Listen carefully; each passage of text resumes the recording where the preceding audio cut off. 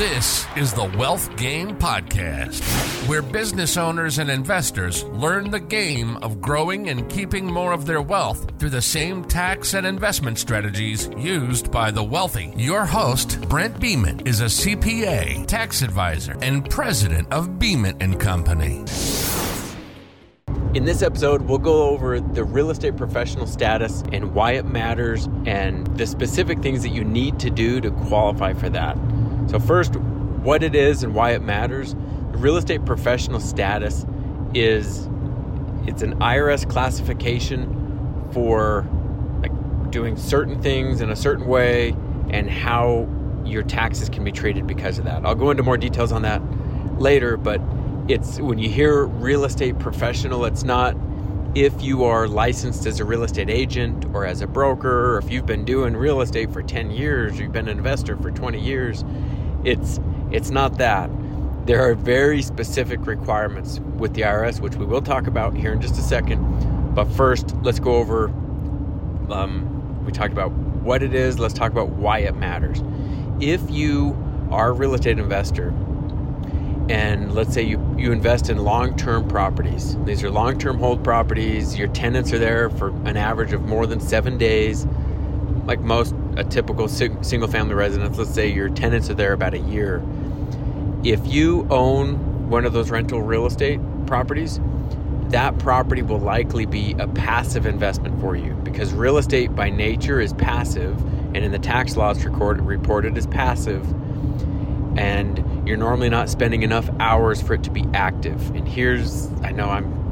you've got to understand these key terms, the passive and active, and there's participation, there's all these different tests, but that word passive has a lot of meaning when it comes to how your taxes are filed.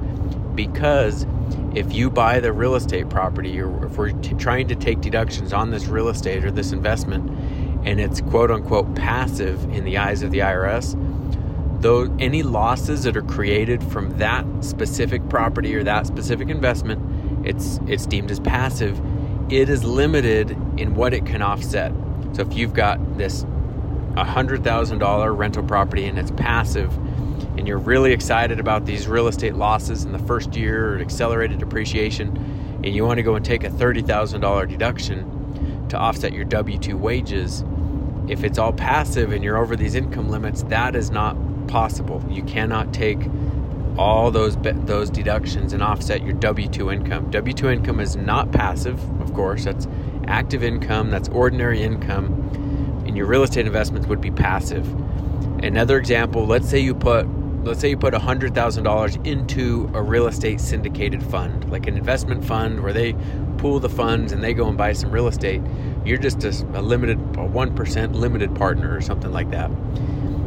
If you're that limited partner, by nature, you are going to be a passive investor, and you're going to have passive losses likely from them creating depreciation through the properties they're buying. The people managing the properties, like the GPs, the managers, they're likely not passive, or they are real estate professionals, and they're getting the deductions. You are allocated deductions, and you get a K-1 where it shows the deductions.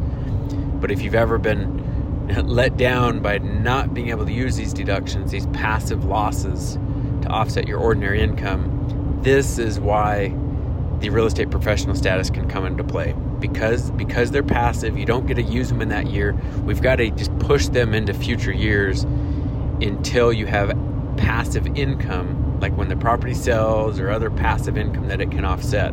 But you don't lose it, you just carry it forward to future years. So here's the opportunity as a real estate professional. If you meet the requirements that I will talk about in just a second, meeting those requirements will open up the door for you to use those passive losses, accelerate depreciation, use the passive losses to offset your active and your ordinary income. That is the benefit, and the tax savings can just be crazy. It's on a $30,000 deduction, you could be putting $10 or $15,000 back in your pocket, depending on your tax bracket. And that depends on your deduction, of course, but you can put in a lot more money into your pocket when you are a real estate professional. So here's how you qualify for it. There are two main tests that I want you to remember. The first test is an hour requirement test. This is the one that a lot of people know. If you've heard of Real Estate Professional, you've probably heard this, but it's a 750-hour test.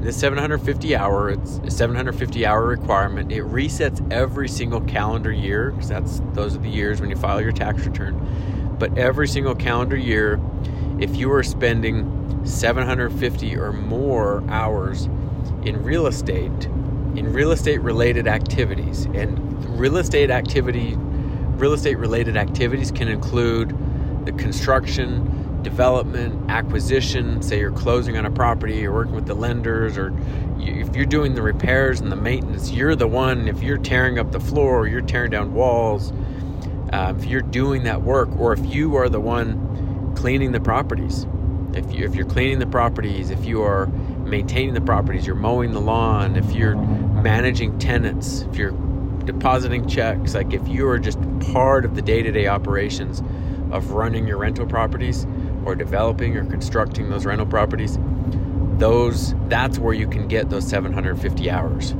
It's a lot of hours. If you have one rental property, I'd say like one long-term rental property, it's really hard to qualify for that first test, for the 750-hour rule.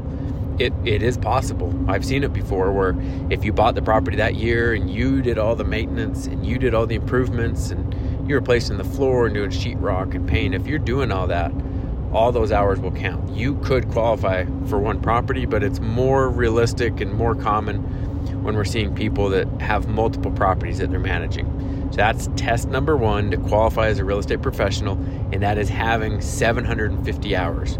If you meet that test, move over to test number two. Test number two is if out of all your real estate activities, you add up all your hours, if you did real estate more than your other job or more than your other activities, that is the second test. So here's how it works. If you have a full-time job and say you're working 1,500 hours a year in this full-time job, if you're working 1,500 hours a year in your full-time job and 750 hours a year in real estate, you do pass test number one. You got the 750-hour requirement met, but you don't pass test number two because you worked 750 hours in real estate and double that on your regular job. So you would have to work 1,501 hours in real estate to be working more than your other job. So you've got to understand that. If say you work a part-time job and you work 700 hours in a part-time job, in real estate you have 750 hours, in that example you would meet the test. Or if you have no other job and your spouse is working, your spouse works full-time but you don't have any full-time or part-time job, all you need to do is just meet the 750-hour requirement. Your spouse works their full-time job, you focus on the real estate. That is, sometimes when we talk with people, we'll convince the spouse, or one or the other will convince them, like, hey, it might be worth it for you to focus all of your effort. Like, don't get the other person's help. Let's have you do all the work, all the management. Let's get you over the 750-hour requirement, because your spouse has the full-time job and they're not going to meet enough hours. So you don't combine hours. We don't add up the hours for two people. It's one person's hours. They would be the real estate professional, and that's what would open up those losses. Instead of being passive losses that are limited and we've got to carry them over to future years, we could use those losses to offset current year income, current year ordinary income, W-2 income, non-passive income. And that's where you get a ton of benefit as a real estate professional. So just remember to follow those two rules and then track it. Make sure you track your hours. Whether you're using a calendar app like Google, like a Google Calendar, you can kind of color code your real estate professional hours, or you got a spreadsheet. There's websites like Reps Tracker, repstracker.com. That's another place where you can track your hours and document them up and upload documentation. If you've got phone calls with cleaners, or phone call with construction repairmen or handymen, people that are working on your properties, those would count. That's part of the management of your property.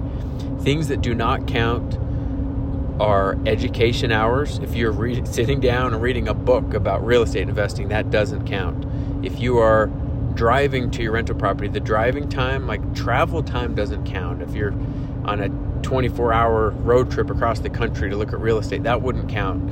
It's got to be in the actual real estate related activities. So travel and education, just remember to pull those hours out and don't add those. Let's get you over the 750-hour limit without those. But track, like, make sure you've got documentation, track it. You won't have any issues with it, in my opinion. But it's a great way to decrease your taxes and just really accelerate your wealth growth, because you're not being held back with taxes, and you can just roll those funds into your future investments. But have a great time doing that, and remember the documentation on it. Thank you for listening to today's episode. Be sure to subscribe, and please provide a review of what you thought of this episode. For specific topic requests or questions to be covered, please email questions@wealthgamepodcast.com.